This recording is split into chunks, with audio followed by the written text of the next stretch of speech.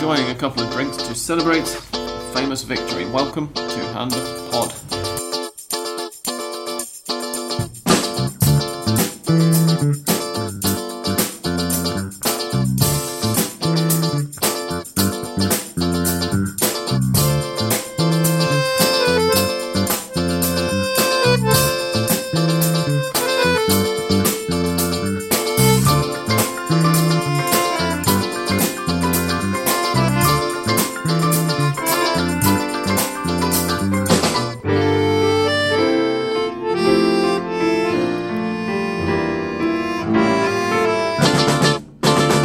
Welcome, ladies and gents. This is Hand of Pod, episode 191.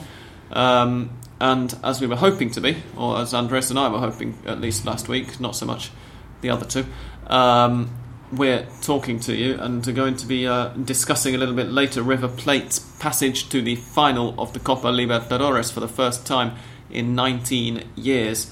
They won on Tuesday night, that's last night, we're recording on Wednesday. They didn't win on Tuesday night, they drew on Tuesday night, but they got a 3-1 aggregate win against Guarani of Paraguay. We will talk about that a little bit later. First of all, a word from our sponsors before we go any further. No, actually, hang on, let's introduce ourselves. I'm Sam Kelly, and I am joined, as I've already hinted, by Andres Bruckner this week. Hello, how are you? I am, of course, glad for the qualification to the final, but today will be like, for me at least, an episode like when you have your suitcase, your shirt, your shoes, and you take your tie off and your shirt and everything, and you are just relaxed. And so it will be a strange episode for me. Yeah, next week might be slightly tenser, depending when we record. Yes. What was I going to say? We're sponsored, that was it, by the Argentina Independent. They pay for our alcohol, so we thank them very much for that, particularly on this day, because we're, of course, both River sympathisers. The Argentina Independent are a very good source of English language news, current affairs, cultural bits and pieces, photo essays and all that kind of stuff from Argentina and across Latin America, and you can read them free of charge on argentinaindependent.com or follow them on Twitter at Argentina Indy. That's Argentina Indy. Thank you very much for the Fernet, gentlemen and ladies. And now, onward. First of all, before we get on to the Libertadores, and indeed before we get on to the league, I'm just going to have a very, very quick shout-out to Boca supporting listeners. Don't worry, please continue to listen. Andres and I like to think, at least, that we're not trolls and we're not going to be mocking you throughout this episode. In fact, we're going to, I think, both of us have something to say about the River fans who have been doing that kind of thing last night and today. But anyway, onward first of all with the results from the league matches that were played last weekend. Those were San Lorenzo de Almagro 3, Arsenal de Sarandí 0, Banfield 1, Belgrano de Córdoba 2. Those were the two Friday evening games. On Saturday, Olimpo beat Aldosivi 3-1 with one of the most decisive performances of the weekend from Franco Canever, but unfortunately not in a good way. He's an Aldosivi defender and he managed to score 2 own goals to put Olimpo 2-0 up before half-time. They were actually 3-0 up before half-time because Jonathan Blanco scored another one immediately after his Canever's second goal, own goal. Boca Juniors 2, Quilmes 1 on the return of Carlos Tevez. We'll be talking about that in a minute. Defensa y Justicia 2, Nueva Chicago 1, Atlético de Rafaela 1, River Plate Reserves 5. We're probably going to have to talk about that as well under the circumstances. Racing Club 2, Sarmiento 1, Colón 1, Lanús 2. There were lots of 2-1 wins on Saturday, weren't there? I think every match on Saturday ended in a 2-1. Oh no, apart from Olimpo, Aldosivi and Atlético de Rafaela v River, but all the others finished 2-1 on Saturday. A lot of defeats of teams which scored at least 1 goal. Yeah. Nobody kept a clean sheet on Saturday either. That's quite something. On Sunday, where's Sunday gone? There we are. Tigre 0, Newell's Old Boys 0, San Martín de San Juan 3, Huracán 2. That was a cracking match. Rosario Central 0, Vélez Sarsfield 0, Temple 0, Independiente 1. And on Monday there were 3 games, a little strangely, 3:15 in the afternoon on a Monday, and it was not a bank holiday. I'm not quite sure why that was happening, but anyway, Gimnasia Grima La Plata beat Godoy Cruz 2-0. A little later that night, Crucero del Norte lost at home, which doesn't happen very often, 2-1 to Estudiantes, and Argentinos Juniors lost at home, also 2-1 to Unión de Santa Fe. You said something about anything strange, and do you think it is strange that Rosario Central and Newell's, which are going to play each other this evening, both for a draw, a 0-0 draw? It's not very somebody strange. tweeted us. It didn't. I mean, it doesn't seem to me that strange. But somebody tweeted a statistic saying it was the first time it had happened right before a Clásico Rosarino in 20 years or something. So it's obviously unusual. But I'm not sure there's that much. They are always thinking the previous week about that match. They are thinking about that match before playing the previous one. But although one person who wasn't was Newell's midfielder Hernan Michalba, who got himself sent off away to Tigre for a double yellow card as well. So it really was something he could have avoided quite easily. Silly boy. We apologise for the horn tooting in the background. Porteño drivers are never the most patient of people. You'll be aware of this, of course, because if you're a regular listener, then you'll be perfectly used to it. But for new listeners, we apologise. We will get on to the Clásico Rosarino later, though. That is, as Andres says, coming up this weekend. Let's go through the Big Five first of all, and we may as well start with San Lorenzo, since they were the first in the Big Five to play at the weekend. 3-0 over Arsenal de Sarandí at home. Just a training session, really, isn't it, when you play Arsenal at home? No doubts. It was perfect for San Lorenzo with Arsenal. With the previous, before the game started, there was a joke between Mercier and Caruso Lombardi. I think it was like a newspaper made like an interview with both, and Caruso Lombardi was joking with that idea of him being defensive, with that he hired a bus from a bus company to put in the defense, and well, that was not enough because San Lorenzo was just perfect for. There was another own goal there with Curbelo, I think. But anyway, San Lorenzo was, yes, as you said, it was a training session with no rival for them, and they are there as in the second position as they were last week, and they could have been the leaders if Boca hadn't get a win against Quilmes. So they are there. Yeah, it was Jorge Curbelo who scored the own goal in the second half. Yeah, and as you say, when you go 2-0 up after 13 minutes against a side who are as bad at football as Arsenal are, the game was over as a contest by that point. I mean, for me, who sort of tried to get home semi-early to watch it, it was quite frustrating because it was like, okay, now I'm sitting around watching another 75 minutes of nothing. I don't think it's key because that the main reason of the victory for San Lorenzo, but the improvement of Sebastián Blanco, who scored the first goal. He pushed the ball into the goal because it was there in the line. I think it gave San Lorenzo something different for the attack. I can't remember. Would it have been an own goal if he hadn't got there, or was he nicking a goal off his teammate? Because if I'd been his teammate, I'd have been a bit, pissed off with him. Because he was literally on the line when he headed it in. But I'm sure if the ball was clearly going to get into the net, if Blanco hadn't headed it didn't. I don't know. Oh yeah, it was bouncing over the line, and he sort of ran up to it and just nodded it. And exactly, he didn't even check. He made sure the goal was in. But. Indeed, that's one way of looking at it. Arsenal continue to not be very good, as we say, and are still down in the lower reaches of the table. Doing our traditional Big Five sweep along. Before we get to the other matches, the next team to have played were, fittingly enough, Boca Juniors the following day, who leapfrogged San Lorenzo again, or you could, if you don't count just overnight leads, then they kept their noses ahead of San Lorenzo with a 2-1 win over Quilmes in one of the most watched matches of the weekend. Not just on a national scale, because of course Boca's matches are always one of the most watched matches of the weekend in the Primera here. Not only here. International scale, Partly, I suppose, because none of the European leagues have gone back yet, so nobody's paying any attention anyway to them.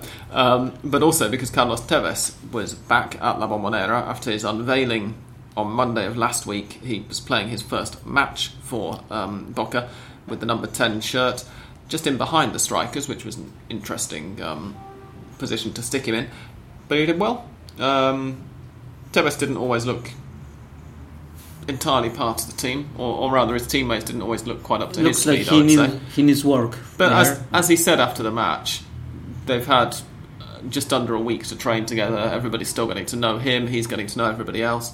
It's going to come together. And as a first appearance in 11 years for the club, I mean, he looked fine. It was obvious that he made he had a different big plays. Some he got the how do you say, like an artist that is starting to paint and was like with small like dots of different plays. He showed he's of course different, but yes, he still needs work with his team and well, we think he will improve with the matches.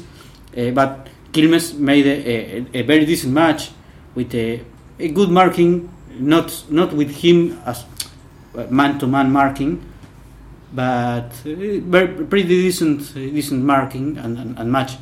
But the man who we can say he robbed the flashes of the cameras was Caleri with a magnificent Rabona goal. Yeah.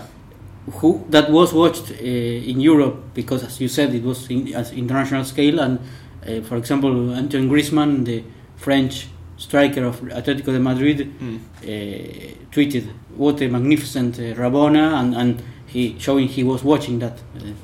It happened because Caleri had made a bad decision about a second beforehand, where he was running clean through. The obvious thing to have done, in my opinion, was to shoot. When he had the initial chance, he decided to try and square it for Tevez. I mean, he was basically trying to set up Tevez for the big headline-grabbing return goal, and he got cut out by a defender and bounced back to Caleri, and that's why he came up with that finish. But that doesn't mean that the finish was any less brilliant. He said afterwards that he had to do it like that because he doesn't have a left foot, so he's modest as well. Well, honest, but at the same time self-effacing. Quilmes, I thought, did well. There was a spell of the match, especially the kind of second half of the first half where Quilmes actually looked the better side, kind of after Sebastián Palacios' opener. Tevez man of the match? I think that with that goal it's difficult to say Tevez was the man of the match.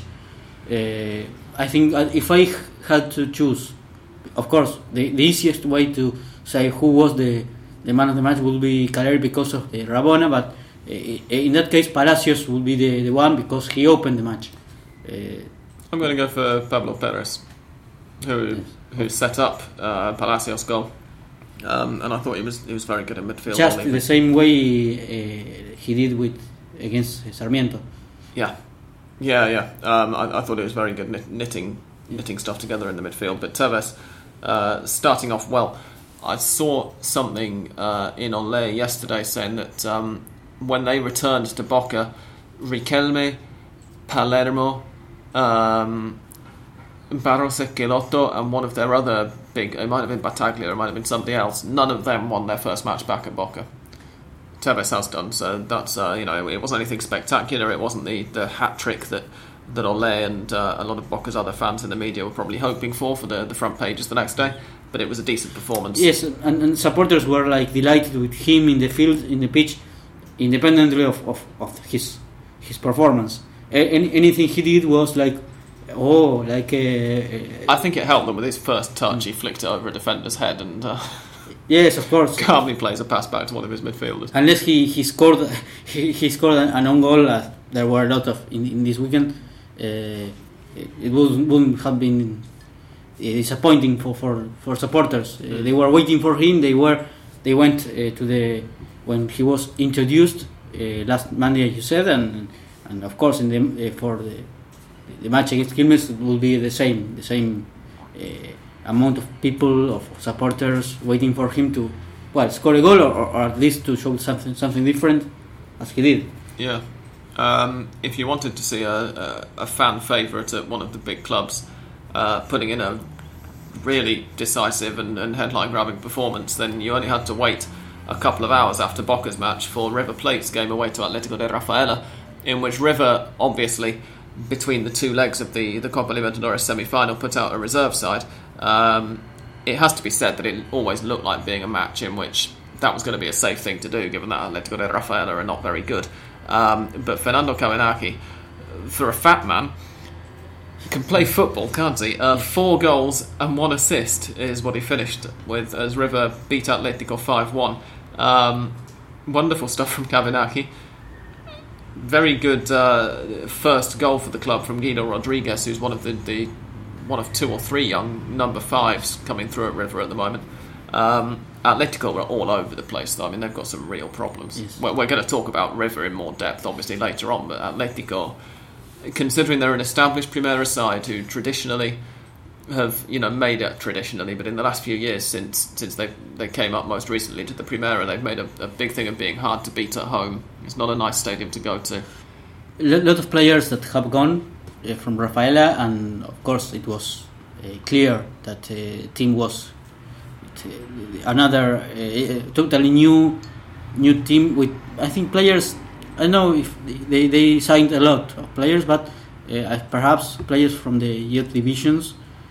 The case is that that was one of the matches in which you don't know whether River was brilliant or Atlético Rafaela was so awful, because yes, reserves and they scored 5 with not only Cavenaghi shining there with his 4 goals mark, also some players that River wasn't used to put into the pitch and immediately think they are good. Like, for example, Carreras, the right back. Yeah, I hadn't seen before.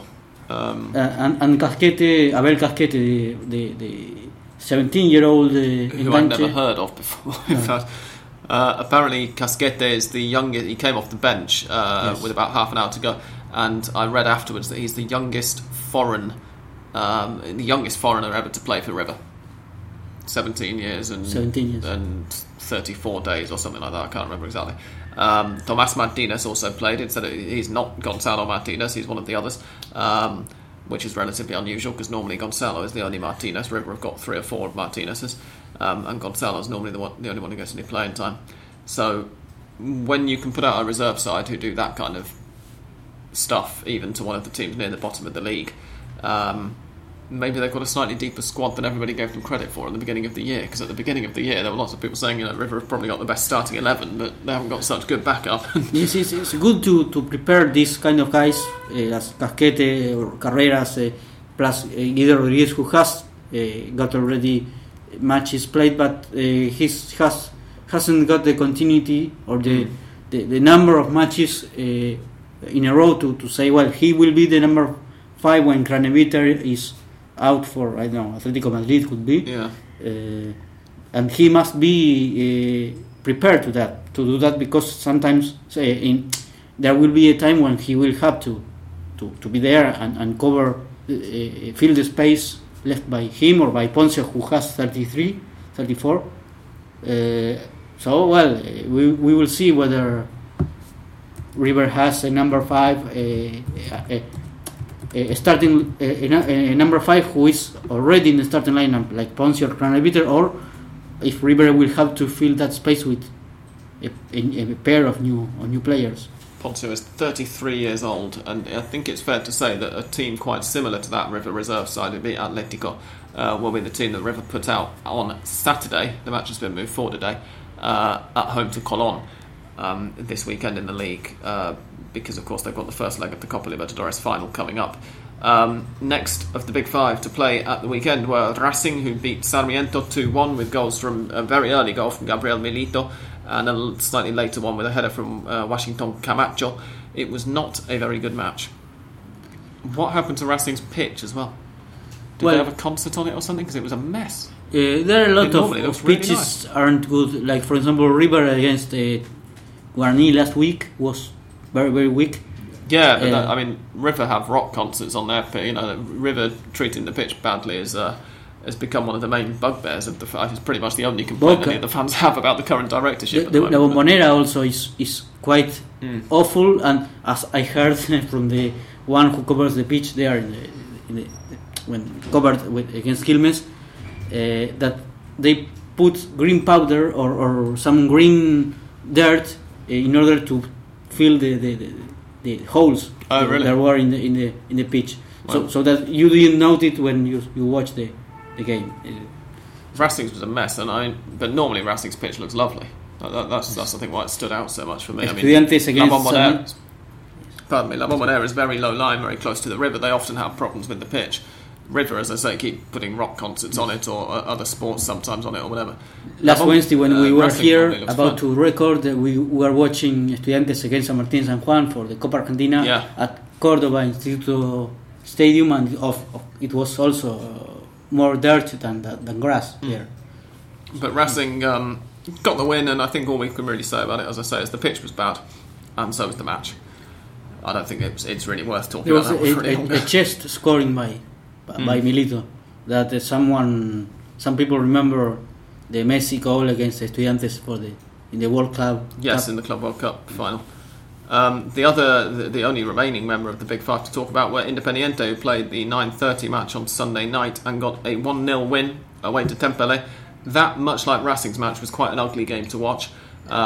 Not a particularly good one, but a deserved win, I thought, for Independiente. And they're now 2 consecutive wins since we came back from the winter break. So they look like they're maybe finally finding some kind of consistency. Shame Peter couldn't get here, because it would be good to ask him what does he think about the very first matches of Pellegrino at the bench.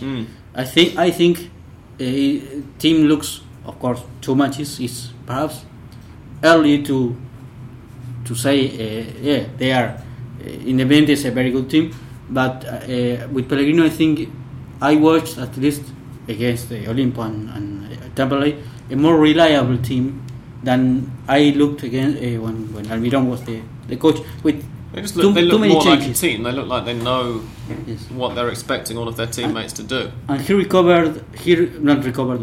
made Martín Benítez one of the key men of the match against Olimpo and against Temperley. He was he's slimmer. He lost 5 kilos, I think he said. So he's physically in better form and he's showing it. And that's going to be the other important thing, is that Federico Mancuello has missed both of these matches with he's missed them both with suspension, but he's also got a minor injury and is expected to be sold at any moment. I think Dnipro Petrovsk are due to come in for him. I apologise to any Ukrainian listeners for horribly stumbling over that one. They're due to come in for him any time, supposedly. When Mancuello goes, I think if Peter were here, he'd probably agree with us that that's not actually going to harm Independiente that much in a footballing sense. But certainly all of the press are going to be saying it is, because Mancuello's the big poster boy for this Independiente team. And it's going to leave a hole in terms of his place in the team's morale. He's the captain when he's fit. And the way that Benitez is stepping up and the way that the rest of the midfield are stepping up, Julián Vitale is a player who I hadn't really noticed in the first half of the year. I'm not sure whether he's played. I'm going to check him out now, actually. And he's looked good as well in both of these. At least the weekend just gone. He's played 3 matches, including these 2 just now. So he's not a player who's played very much. And that's promising for them. Yes, as long as the results are good for Independiente, of course, the absence of Mancuello will be disguised with Vitale perhaps, and it will be easier for him to get into the team, because of course results may make the team work at ease and more comfortably than when results are not good, and the people will say, well, you are selling Mancuello and complaining about that because the team is not getting the results, not because Mancuello is not there, as always. Other matches, non-Big Five matches, we've already mentioned Franco Canaveres unfortunate contribution to Olimpo versus Aldosivi. We mentioned that at the very start with 2 own goals. There was another there have been a couple of other own goals, as Andres says. Jorge Curbelo for Arsenal, against Arsenal, for San Lorenzo. Other own goals, there's at least one other somewhere, isn't there? Where's it gone? I'm not going to be able to find it now. Apologise for the screaming little girl next door. No, it doesn't. No, there was another one after all. But Banfield versus Belgrano ended 2-1 after Banfield took the lead about halfway through the first half. Belgrano came back 2 goals in the space of 4 minutes in the second half. Lucas Celarrachan and Christian Lema from the penalty spot. Well done, Belgrano, and they're keeping pace really with the title challengers. In fact, they are. Shut up. They're 5th, 4 points behind Boca. So. And they are playing this weekend also. Yes, and yeah, you're quite right. They're at home to Boca this coming weekend. Rosario Central, going into the Clásico, which we'll talk about in a short while, are 6th on 32 points. Boca have 37. Actually, I might as well go through the top 5 while we said this. Boca have 37 points, they're first. San Lorenzo are second with 36 points. River are third with 34 points. Racing are 4th with 33 points and a goal difference of 11. Belgrano are 5th with 33 points and a goal difference of 10. And Central are 6th with 32 points. There's a bit of a gap then to Gimnasia in 7th. There you can say they are candidates to Rosario Central or Belgrano. If Rosario Central wins against News, could be we could add them to the list of candidates. But I think that Belgrano is the team that puts the limit to the teams that are at least for me ready to. Yeah, purely because there's just that 1 point gap from first to second to third and fourth are the same. Then there's another point down to 5th. And then you've got a 3 point jump, which just makes it look at the moment like those teams are a bit further ahead. But of course, there's still a long time to go. Having mentioned the poor pitch at Racing, I think we're obliged to mention the poor pitch at Crucero del Norte. It wasn't their own fault for once. We've mentioned Crucero del Norte's pitch on many occasions as being very overgrown, very long grass, and possibly the reason that they get so much better results at home than they do away. But on Monday, it would appear that there have been very, very, very heavy rain in Misiones province because the pitch was an absolute mudbath. Did you watch the match? No, I didn't. It was hilarious. Estudiantes did very, very well under the circumstances. A, given that Crucero have got such a strong home record, and B, given the state that pitch was in, to come back from 1-0 down. And win it. Fantastic free kick from Ariel Colsera for Crucero to put them 1-0 up, and then Estudiantes came back for a 2-1 win late on, which I thought that they deserved purely for digging in so well. But I think it's stupid for them if they have the pitch in poor condition and all the points they got was in that condition when they were home. But not all of them were in a complete mud bath. That's the thing. I mean, normally it was very thick grass, very overgrown, but it wasn't just massive patches of it wasn't just huge patches of mud. I apologise for the child again. No idea what my neighbours are doing to that. We can't exactly go out and tell them to stop abusing the child, much as I would like to. My girlfriend is here trying to work as well and is doing her head in as well. So we apologise, listeners. It sounds like they might have buggered off now. Fingers crossed. What was I saying? Crucero are used to having, an unusual pitch that clearly away sides find difficult to adapt to. But that level of every time a player went in for a sliding tackle, they came out just caked head to toe in brown stuff. It was very funny to watch, but it probably wasn't so much fun to play in. Also, an honourable mention to San Martin versus Huracan, during which Huracan went 2-0 up in 13 minutes through goals from Juanchope Avila and David Di Stefano, who is no relation to Alfredo, as far as I'm aware anyway. And San Martin then stormed back to claim it 3-2. I was slightly irritated because I predicted a draw for that one, and it was going to finish in a draw until Marcos Figueroa, I think it's Marcos, isn't it? Got the winning goal with about 2 minutes to go. I was very pissed off with him for that. Defensa y Justicia got a home win against Nueva Chicago. That was Defensa's first win in 12 matches, I think, off the top of my head. And Chicago hasn't got anyone. No, Chicago are the only team still without a win, but they scored a goal. They went 1-0 up in the 38th minute which means that their goalless streak ended at, and this was on Twitter just after it, 800 minutes and 10 seconds, which is the second longest run without a goal of any team in the professional era history of the Primera División. That's how bad some of the teams in this year, well, it's how bad one of the teams in this year's Primera are in this wonderful 30-team championship that we have. Well, they will say we are harsh on them, but Chicago and Cruzeiro clearly are the main candidates to be relegated. Unfortunately for them, of course. Yeah, although at the moment the relegation spots are occupied by it is Chicago and Cruzeiro. For some reason I thought their account was still in it, but of course they're not, are they? They got out of it last week. On this note, what next? Lanús got a win 2-1 away to Colón, but that doesn't really mean much because they're not challenging at the moment anyway. But a decent performance from them. We should now, how long have we recorded for? Half an hour.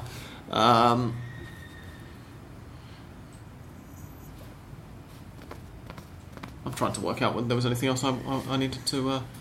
We wanted to go over relegation spots. We may as well mention. We've just talked about the league championship positions. The relegation positions are that, as I say, Nueva Chicago and Cruzeiro del Norte are in the bottom two spots, which means that they're going down at the moment. Huracán are just above them. Defensa y Justicia are just above them, which underlines how important that Defensa y Justicia win was against Nueva Chicago. And then Temperley, Sarmiento, Colón. So of the bottom 1, 2, 3, 4, of the bottom 7, the only club who were in the Primera at all last year are Defensa y Justicia. They're the only team who are not dividing their points by just this one championship. Does that maybe serve to underline what we've been saying for most of the year, which is that they allowed too many teams to come up, given that we've got just a relegation battle which basically consists almost solely of those teams again?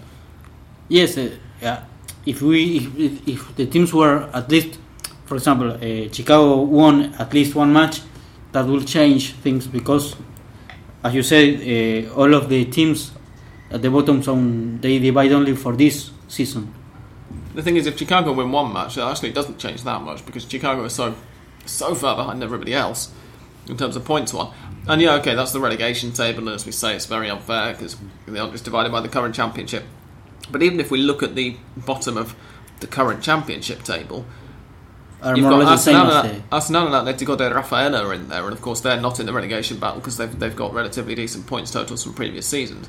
But the other teams down there are pretty much all the same as the ones in the relegation battle. So again, I'm starting to think a couple of them have come up, have done all right. Union are up in 13th. Other newly promoted sides who are up somewhere around there. Aldosivi are in 16th. Argentinos are in 17th. And then you've got Temperley in 20th. Well, that proves they are really awful because winning not one but a pair of matches or 2 or 3 matches will put them in a different position as they can go up and down very fast because because they don't divide for the previous seasons as they weren't at first division. Absolutely. We're going to take a break now and refill glasses. We'll be back in a minute to talk first of all about River Plate's passage to the Copa Libertadores final. You've been expecting that probably. And also to give a quick preview of this weekend's Clásico Rosarino between Newell's Old Boys and Rosario Central. One match that we know Lionel Messi will be watching wherever he is in the world, for certain. So don't go away.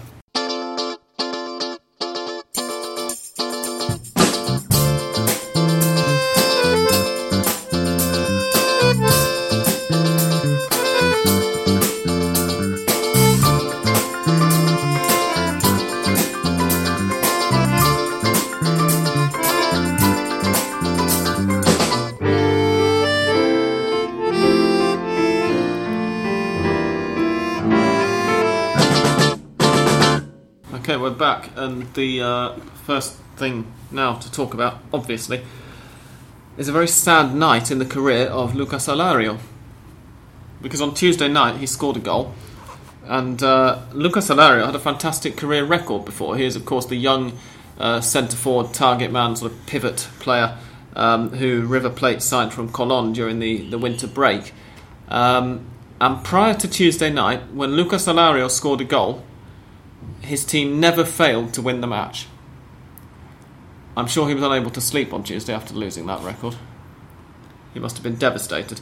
River went to Asunción with a 2-0 lead from the first leg of the Copa Libertadores semi-final with Guarani, and fell behind 1-0 midway through the second half, I think. About an hour in, was it? 16 minutes. 16, okay, yes. Yeah, just about an hour in.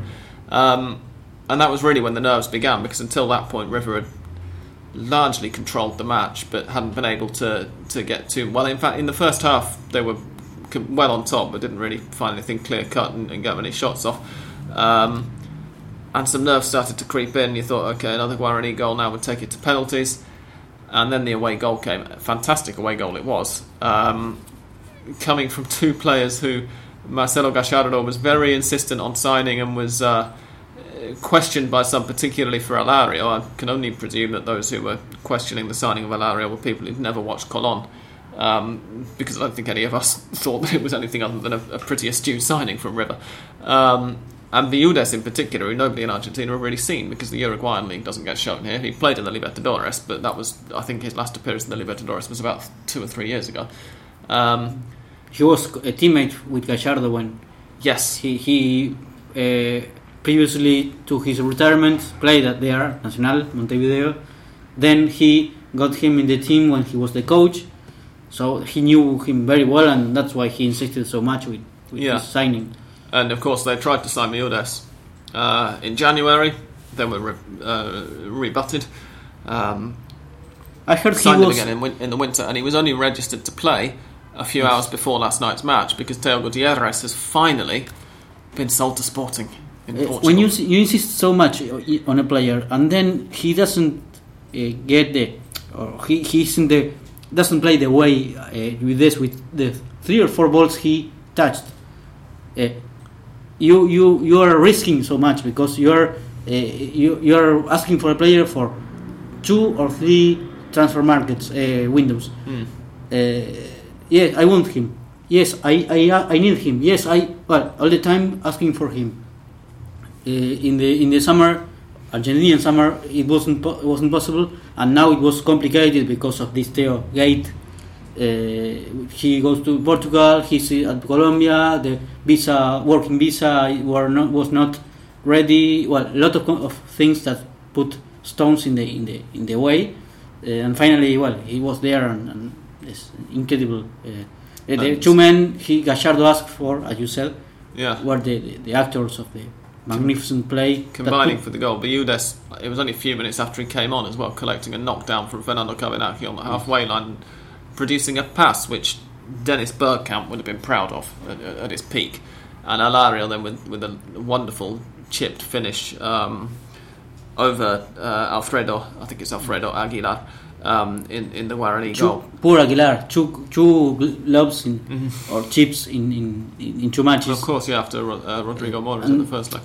About this, not about only the match that last night River got the qualification, the ticket to the final after 19 years.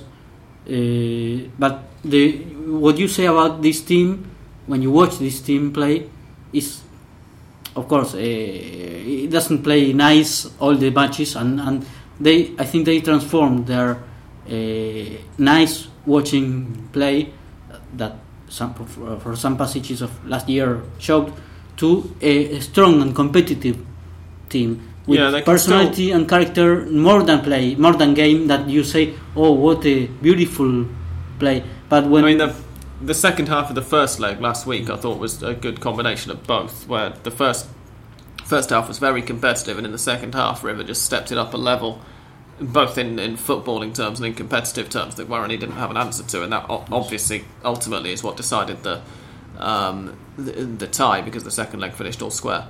But yeah, I would agree that they've developed a like a boxer. When you are punching him, you have him between. You're about to knock him out, and in the less expected moment, there is a hand that is the strongest, and this came from River, and the match is finished at that moment. And of course, that's something Gallardo developed and tried to transmit to the players, and then they learned that, and now you have a team that I think that perhaps another definition of what they are doing is that they do what they have to do at the moment they have to do it.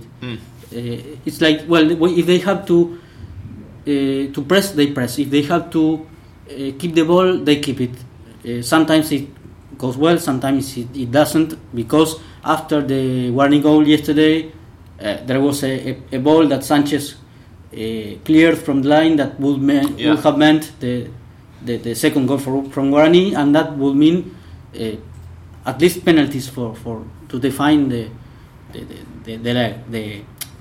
draw. But generally speaking, I think that it's a team with all the letters. TIEM. It's like a team. TEAM. Yes. Yes. But I'll be the first person to point out to any listeners who are laughing there that learning the alphabet in a foreign language is disconcerting at times, and good try anyway, Andres. It's a few statistics then about River, apart from the Alaria one that I mentioned, which I quite liked. Sorry. With Gallardo, River has lost only one match out of 18 in the series they played. 1-2 in the elimination matches. You mean? The knockouts. Yes, knockout stages against Cruzeiro for the. Oh, of course, yeah. The quarterfinal in the Monumental. That's the only match River played. Including last year's Sudamericana. Yes. Yeah, of course, yeah. It is the first time that River played. Well, first of all, it's the first time they get to the final of the Copa Libertadores in 19 years, because the last one, of course, was 1996. It's also the first time.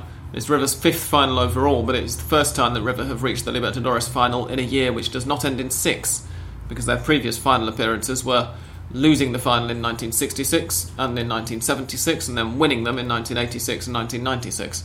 They, of course, didn't get to 2006. They were knocked out in the quarters by Liga de Quito, I think. I'm trying to remember.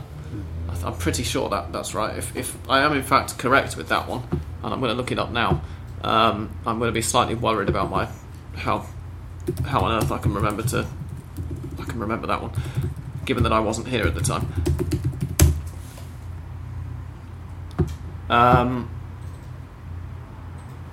Others. What else? What else did I tweet last night? Actually, I've barely tweeted today, so let me just check my timeline, because I did a few of these last night.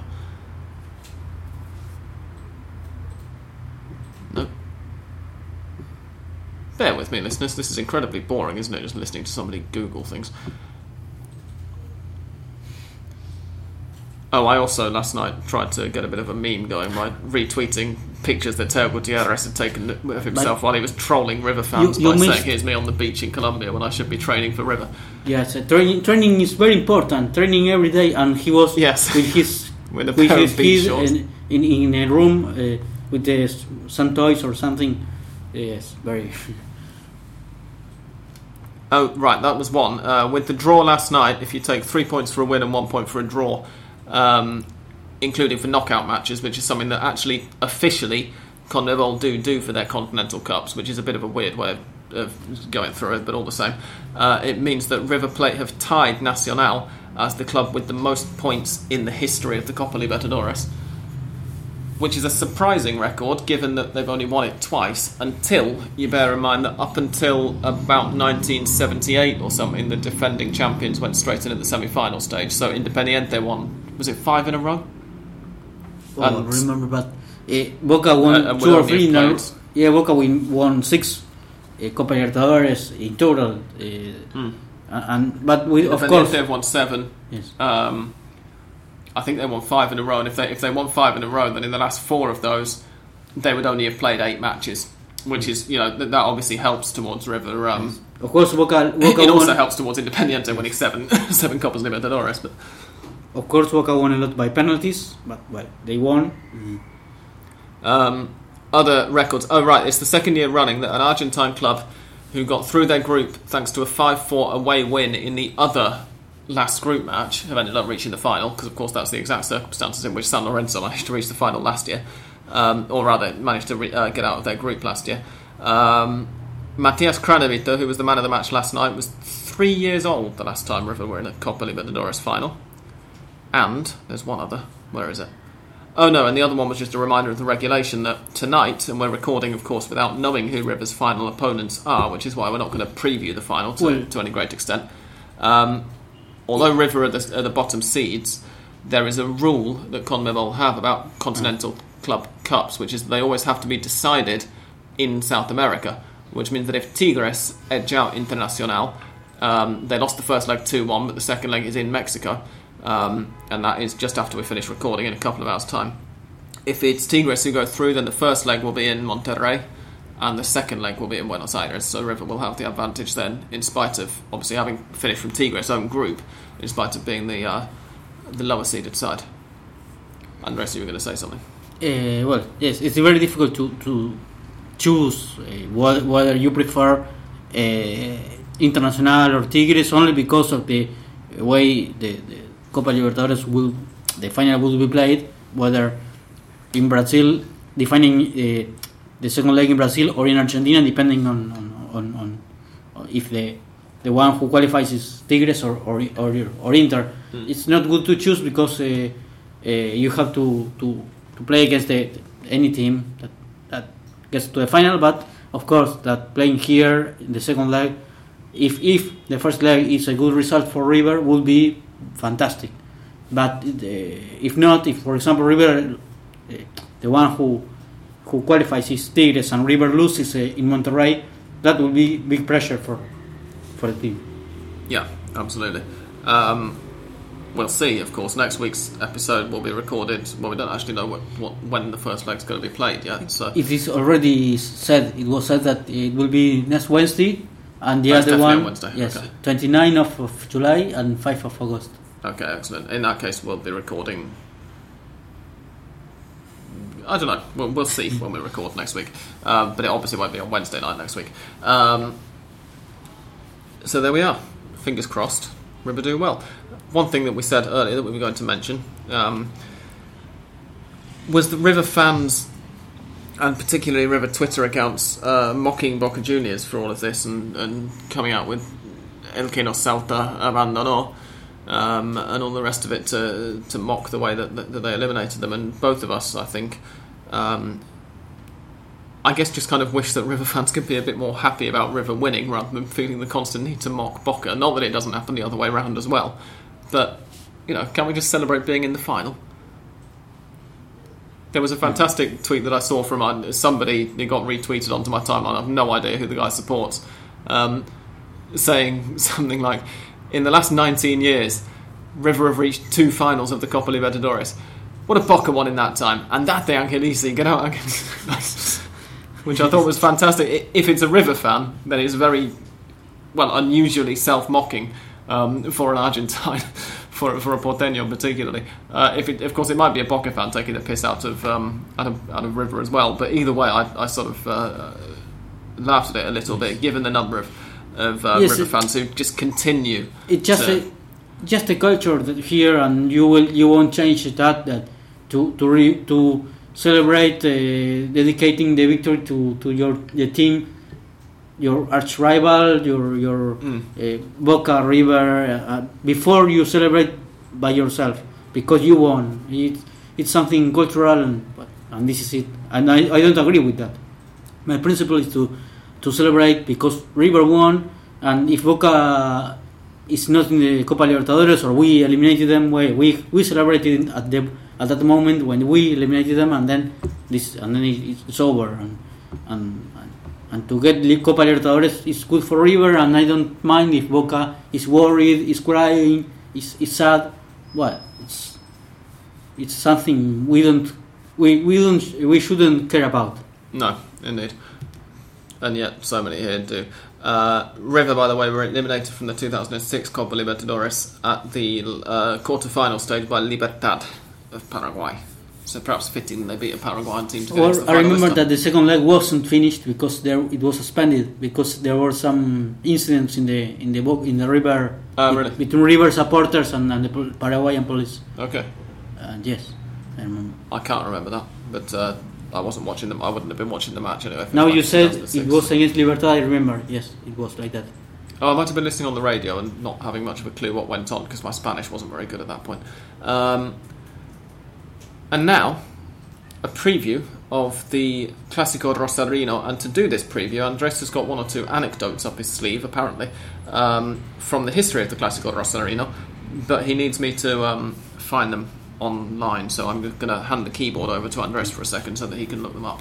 And we'll be back in 2 seconds. Just bear with us for a couple of minutes. I'll stick a bit of music on to drown out the keyboard clicking. Well, I remember two of them, but if you want, I can. Yeah. Go on this time. Yes.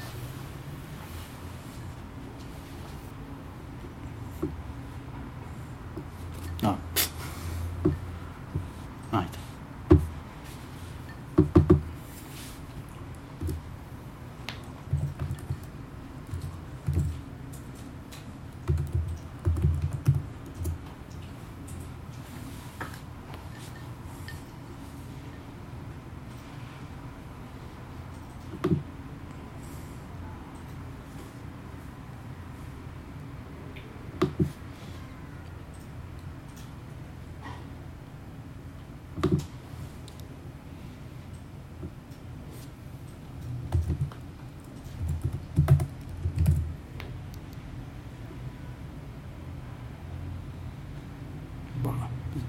¿Qué querés hacer? Poner ahí la contraseña. Listo.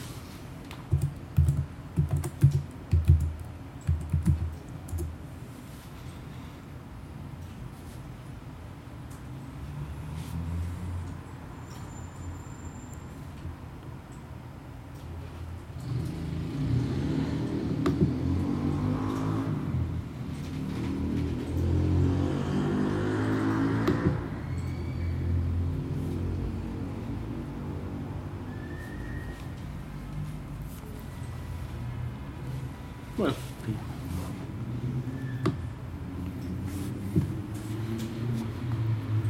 So, Andres, sorry. Yes. Go for it. Well, I don't know. You knew that Rosario Central against Newell's was the oldest Clásico of Argentina. I didn't. No, I thought it was River Racing.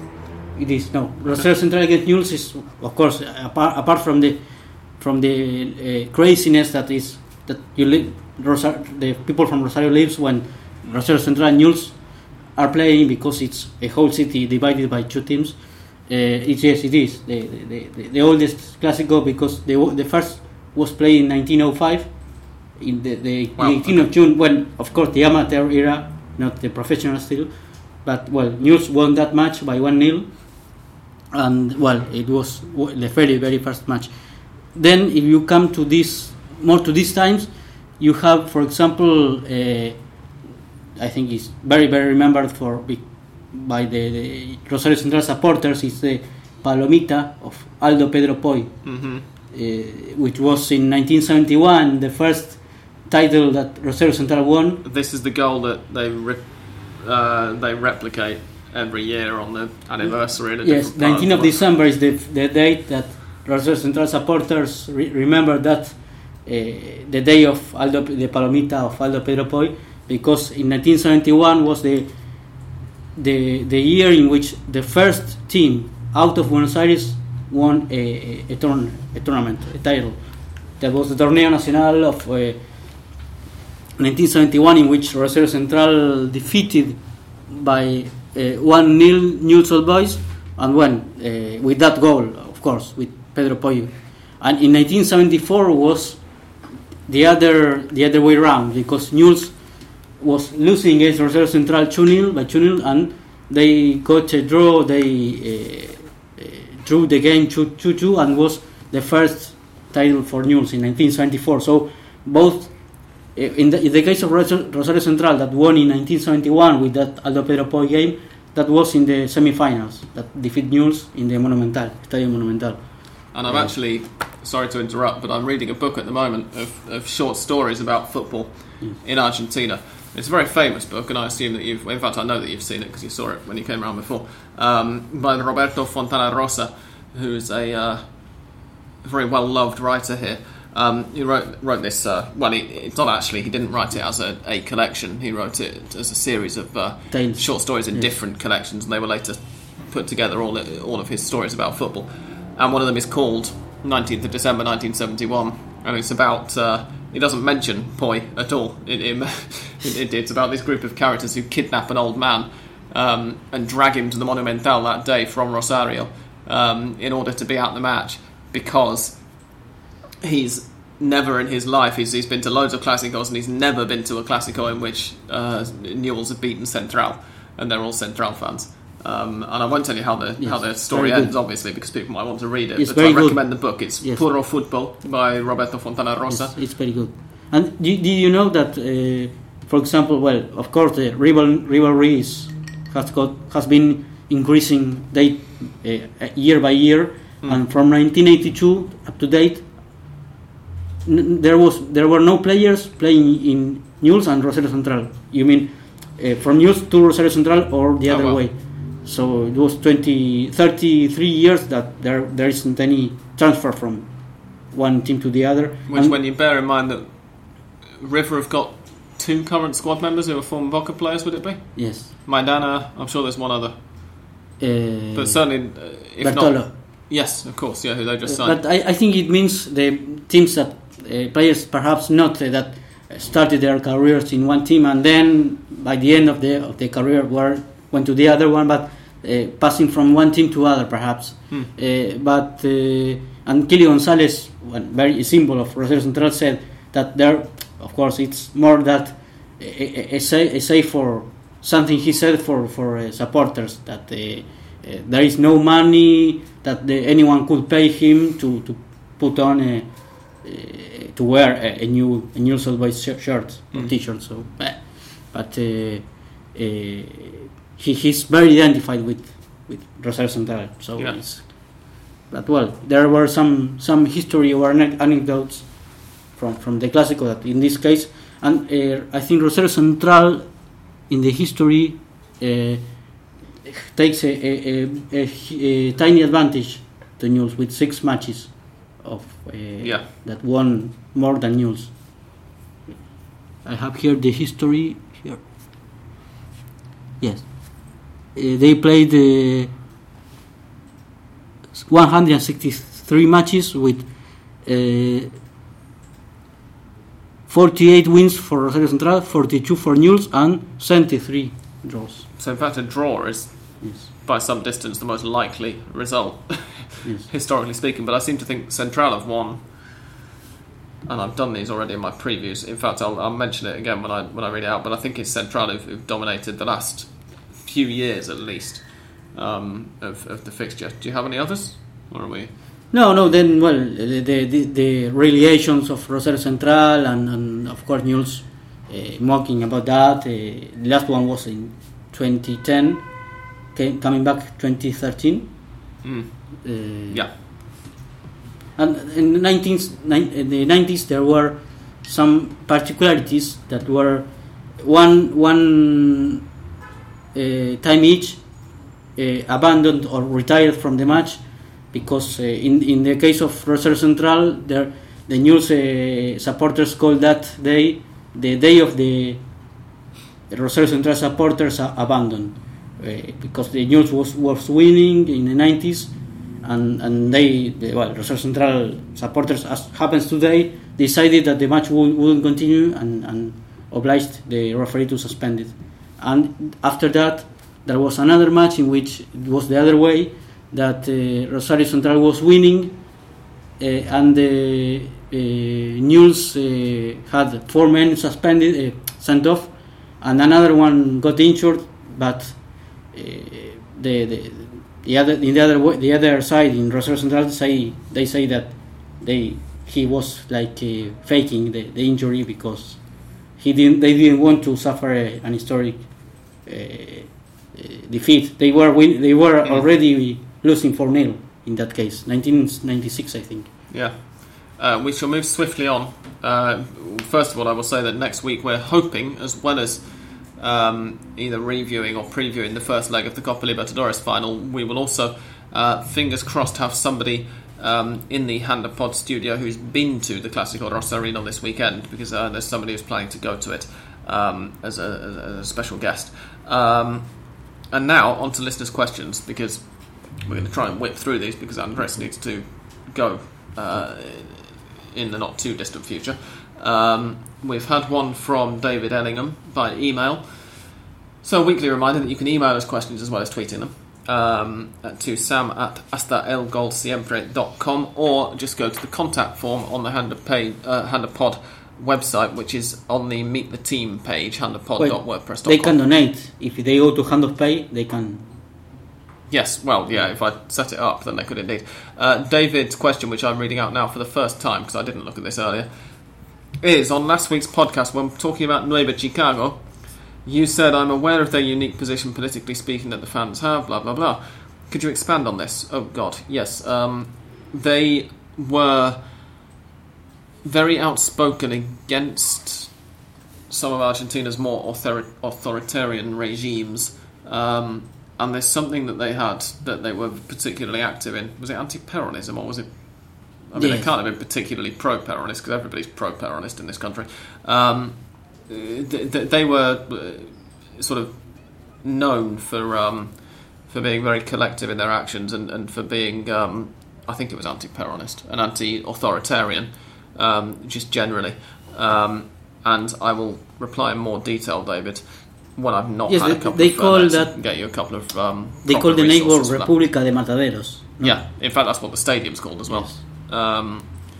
But yeah, I will expand on that in more detail by email, David. But yeah, just by and large, there was something that happened in the 60s or 70s that was seen as a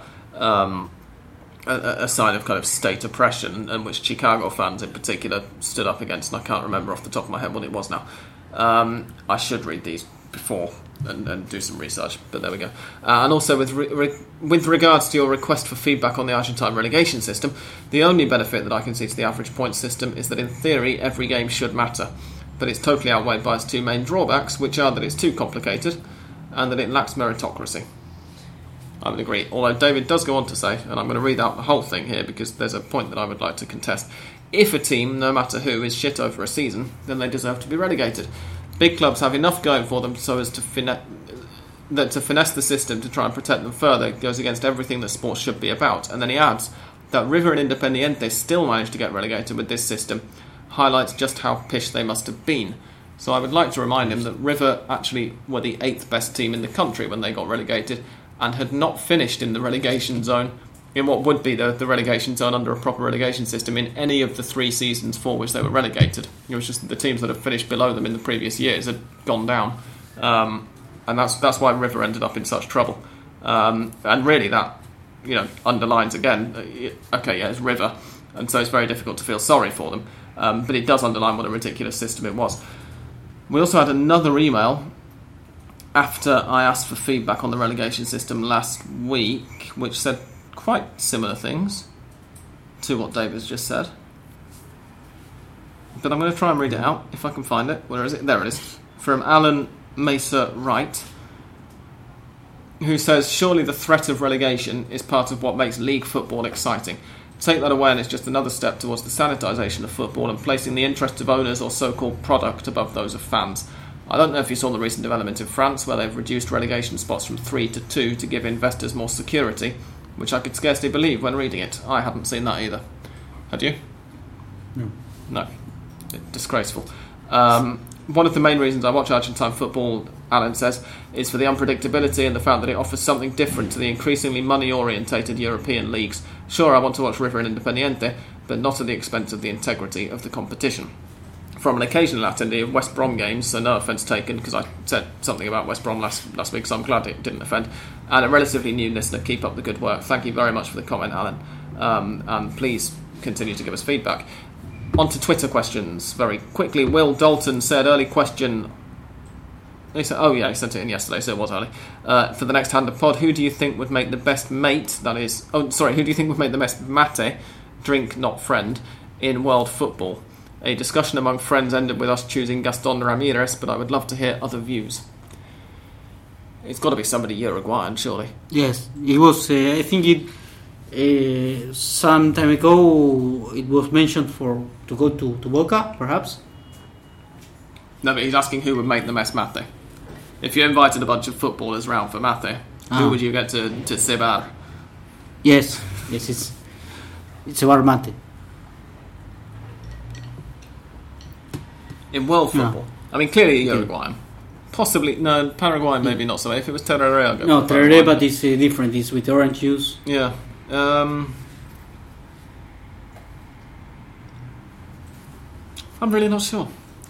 Diego Vera, I can imagine Diego Vera, who's just moved from Estudiantes to Independiente, funnily enough. Independiente now have a lot of Uruguayan River also, with Machada, Sanchez, Viudez. Oh, yeah, right, yeah. And Mora, Mora is going to leave. Mora could be a good cebador. I could see him making a good mate. Slightly more serious questions. Argentinian also, when you watch, for example, the photographs, the images from the concentration when they are. See, Lavezzi tweets a lot of them, and I wouldn't trust Lavezzi to. Well, you don't know who had cebado. No, that's the thing, isn't it? You know who ceba the mate in that case. Yeah, for the benefit of those who don't speak any Spanish, by the way, prepares the mate? Cebar is basically being mother. If you're British and are used to tea drinking, is being mother, but for mate. So sharing it out and passing the mate around. I wouldn't trust Lavezzi or Agüero certainly to get the temperature. Agüero, I will trust Agüero, not Really? Lavezzi. Okay. But yes, Agüero has a very humid past, and I'm going to go for Romero. Safe pair of hands. from Misiones, and he's from Misiones. And he is from Misiones. So let's go with Sergio Romero. Potential new Manchester United goalkeeper, by the way. Other questions. JB Boxing Promotions, who of course is a Boca fan, asked, should I bother listening? Well, fingers crossed you've enjoyed this episode. Liam Kelly, who is no relation, says, disagreed with Fede last week and the Promedios. Should be like a European season with both continental competitions played at the same time. I've been saying that for ages. Well done, Liam. And I agree.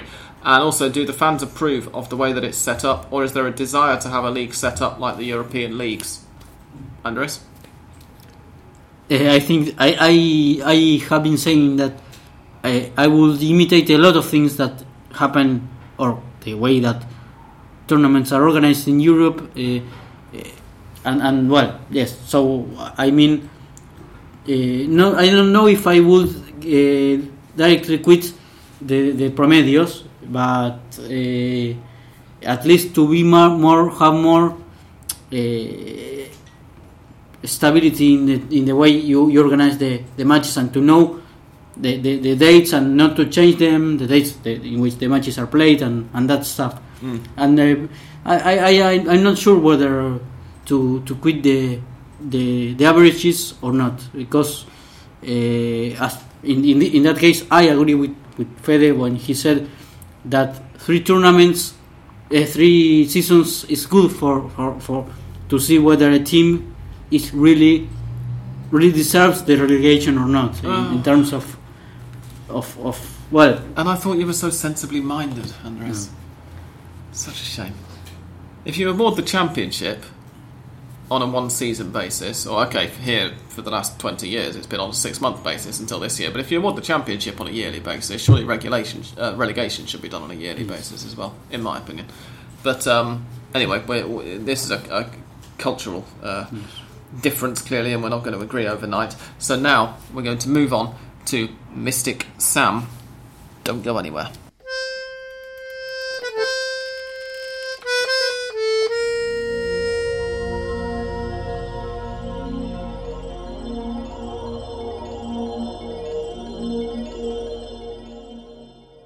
Okay, this weekend's matches are going to go as follows. Aldosivi versus Temperley is going to finish in a draw. Gimnasia Grima La Plata versus Cruzeiro. That's the only match this weekend that's played on Friday, by the way, just the one, Aldosivi Temperley. Gimnasia y Esgrima La Plata versus Crucero del Norte is going to be obviously a Gimnasia win because Crucero are playing away. Sarmiento versus Tigre is a Tigre victory. Unión de Santa Fe against Banfield is a draw. Independiente versus Atlético de Rafaela is going to be an Independiente win. Vélez Sarsfield versus Olimpo de Bahía Blanca is going to be a narrow Vélez win, but if you want my recommendation for the match, it is don't watch it. It's going to be horrible to watch. Huracán versus Estudiantes de La Plata. I'm going for an Estudiantes win. Newell's Old Boys versus Rosario Central, the Clásico. I'm going to go for a draw. Sorry. But I said earlier that I thought that Central had dominated recently, and it turns out that they haven't. In the last 10, we've had 3 Newell's wins, 4 Central wins, and 3 draws. So the Central haven't been quite as on top, but I don't think Central have lost since they got promoted again in 2013. I think they've won 3 out of 3 since then. They certainly won both last season. Quilmes versus Racing. I'm going for a Racing win. Godoy Cruz against San Lorenzo, but possibly not quite as comfortably as people might think. The River Plate Reserves against Colón de Santa Fe. I'm going for a River Reserves victory. Lanús against Defensa y Justicia is a Lanús win. Belgrano against Boca Juniors I think is going to be a draw, which would see, if I'm correct with all of these results, that would see San Lorenzo go top of the league, ahead of Boca. Nueva Chicago against San Martín de San Juan I think is a San Martín victory.